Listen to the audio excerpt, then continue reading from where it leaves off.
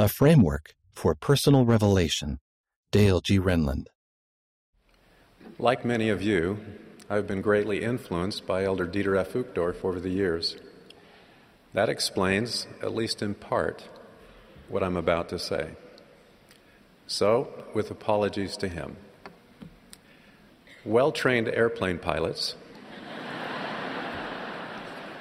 fly within the capacity of their aircraft and follow directions from air traffic controllers regarding runway use and flight path. Simply stated, pilots operate within a framework. No matter how brilliant or talented they are, only by flying within this framework can pilots safely unleash the enormous potential of an airplane to accomplish its miraculous objectives. In a similar way, we receive personal revelation within a framework. After baptism, we're given a majestic yet practical gift, the gift of the Holy Ghost.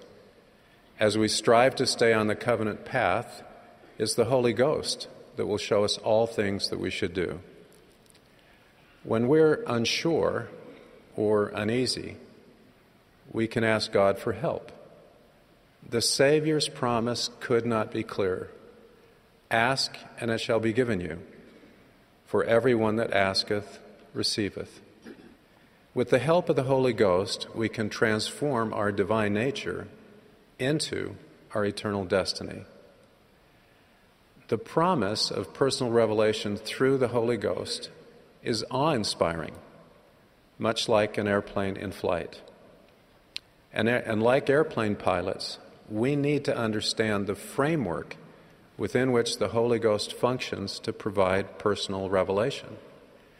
When we operate within the framework, the Holy Ghost can unleash astonishing insight, direction, and comfort. Outside of that framework, no matter our brilliance or talent, we can be deceived and crash and burn. The Scriptures form the first element of this framework for personal revelation. Feasting on the words of Christ as found in the Scriptures stimulates personal revelation. Elder Robert D. Hales said, "When we want to speak to God, we pray. And when we want Him to speak to us, we search the Scriptures." The Scriptures also teach us how to receive personal revelation, and we ask for what is right and good, and not for what is contrary to God's will. We do not ask amiss with improper motives to promote our own agenda or to fulfill our own pleasure. Above all, we're to ask Heavenly Father in the name of Jesus Christ, believing that we will receive. A second element of the framework is that we receive personal revelation only within our purview and not within the prerogative of others. In other words, we take off and land in our appointed runway. The importance of well-defined runways was learned early in the history of the Restoration. Hiram Page, one of the 8 witnesses to the Book of Mormon, claimed to be receiving revelations for the entire church. Several members were deceived and wrongly influenced. In response, the Lord revealed that no one shall be appointed to receive commandments and revelations in this church, excepting my servant Joseph Smith, until I shall appoint another in his stead. Doctrine, commandments, and revelations for the church are the prerogative of the living prophet who receives them from the Lord Jesus Christ. That's the prophet's runway. Years ago, I received a phone call from an individual who'd been arrested for trespassing. He told me it had been revealed to him that additional Scripture was buried under the ground floor of a building he tried to enter. He claimed that once he obtained the additional Scripture, he knew he had received the gift of translation, bring forth new Scripture, and shape the doctrine and direction of the church. I told him that he was mistaken, and he implored me to pray about it. I told him I wouldn't. he became verbally abusive and ended the phone call. I didn't need to pray about this request for one simple but profound reason. Only the prophet receives revelation for the church. It would be contrary to the economy of God for others to receive such revelation which belongs on the prophet's runway. Personal revelation rightly belongs to individuals. You can receive revelation, for example, where to live, what career path to follow, or whom to marry. Church leaders may teach doctrine and share inspired counsel, but the responsibility for these decisions rests with you. That's your revelation to receive. That's your runway. A third element of the framework is that personal revelation will be in harmony with the commandments of God and the covenants we've made with Him. Consider a prayer that goes something like this. Heavenly Father, church services are boring. May I worship Thee on the Sabbath in the mountains or on the beach. May I be excused from going to church and partaking of the sacrament, but still have the promised blessings of keeping the Sabbath day holy. In response to such a prayer, we can anticipate God's response. My child, I've already revealed my will regarding the Sabbath day.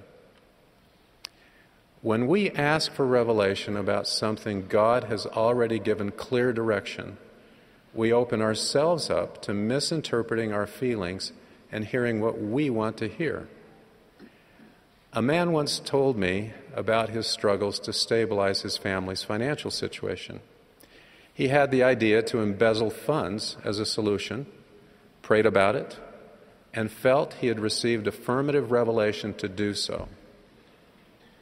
I knew he had been deceived because he sought revelation contrary to a prophet, contrary to a commandment of God. The prophet Joseph Smith warned, "Nothing is a greater injury to the children of men than to be under the influence of a false spirit when they think they have the Spirit of God." Some might point out that Nephi violated a commandment when he slew Laban. However, this exception does not negate the rule that personal revelation will be in harmony with God's commandments. No simple explanation of this episode is completely satisfactory, but let me highlight some aspects. The episode didn't begin with Nephi asking if he could slay Laban. It wasn't something he wanted to do. Killing Laban was not for Nephi's personal benefit, but to provide scriptures to a future nation and a covenant people. And Nephi was sure that it was revelation. In fact, in this case, it was a commandment from God. The fourth element of the framework is to recognize what God has already revealed to you personally, while being open to further revelation from Him. If God has answered a question and the circumstances haven't changed, why would we expect the answer to be different? Joseph Smith stumbled into this problematic scenario in 1828.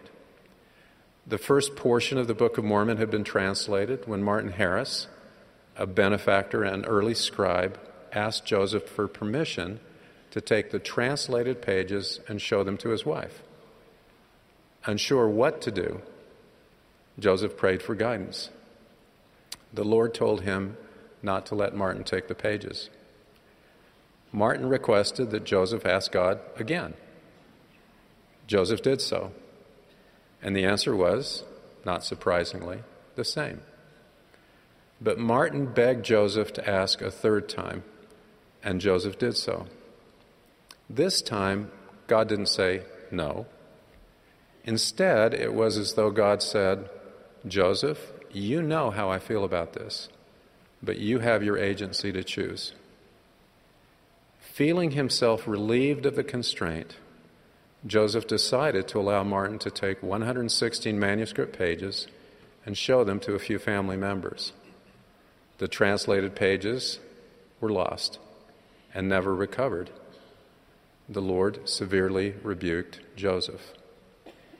Joseph learned, as the Book of Mormon prophet Jacob taught, "Seek not to counsel the Lord, but to take counsel from his hand, for he counseleth in wisdom." Jacob cautioned that unfortunate things happen when we ask for things we should not. He foretold that the people in Jerusalem would seek for things that they could not understand, look beyond the mark, and completely overlook the Savior of the world. They stumbled because they asked for things they would not and could not understand. If we have received personal revelation for our situation and the circumstances haven't changed, God has already answered our question. For example, we sometimes ask repeatedly for reassurance that we've been forgiven. If we've repented, been filled with joy and peace of conscience, and received a remission of our sins, we don't need to ask again, but can trust the answer God has already given. Even as we trust God's prior answers, we need to be open to further personal revelation. After all, few of life's destinations are reached via a non-stop flight. We should recognize that personal revelation may be received line upon line and precept upon precept, that revealed direction can be, and frequently is, incremental. The elements of the framework for personal revelation are overlapping and mutually reinforcing. But within that framework, the Holy Ghost can and will reveal everything we need to soar onto and maintain momentum on the covenant path. Thus, we can be blessed by the power of Jesus Christ to become what Heavenly Father wants us to be. I invite you to have the confidence to claim personal revelation for yourself, understanding what God has revealed, consistent with the Scriptures and the commandments He's given through His appointed prophets, and within your own purview and agency. I know that the Holy Ghost can and will show you all things that you should do. In the name of Jesus Christ, amen.